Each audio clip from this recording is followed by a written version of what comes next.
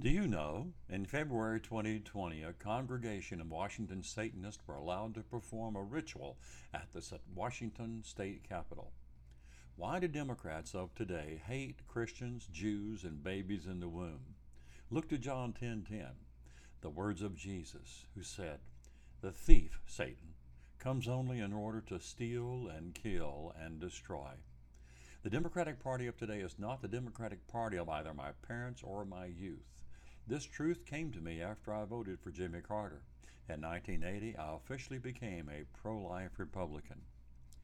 Contemporary Satanists don't fly about on brooms or wear clothing that identifies them as followers of the satanic spirit. They are the soccer moms next door, the skilled craftsmen who construct buildings, and lawyers like Jamie Smith. Jamie Smith is also a guest writer for the Huffington Post. Learn from her own words why she became a Satanist to thwart the designs of menacing Christians and Jews. In the HuffPost article titled "The Death of Justice Ruth Bader Ginsburg Pushed Me to Join the Satanic Temple," Jamie Smith wrote, quote, "I am a 40-something attorney and mother who lives in a quiet neighborhood with a yard and a garage full of scooters and soccer balls. When Justice Ginsburg died, I knew immediately that action was needed on a scale we have not seen before. Our democracy has become so fragile that the loss of one of the last guardians of common sense and decency in government less than 2 months before a pivotal election has put our civil and reproductive rights in danger like never before, and so I have turned to Satanism."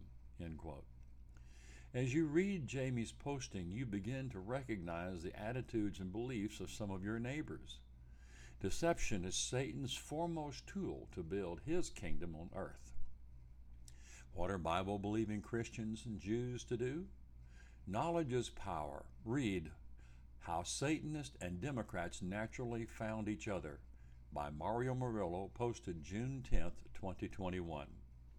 Former President Ronald Reagan said, "If we ever forget that we are one nation under God, then we will be a nation gone under." John White, Rockwall, Texas.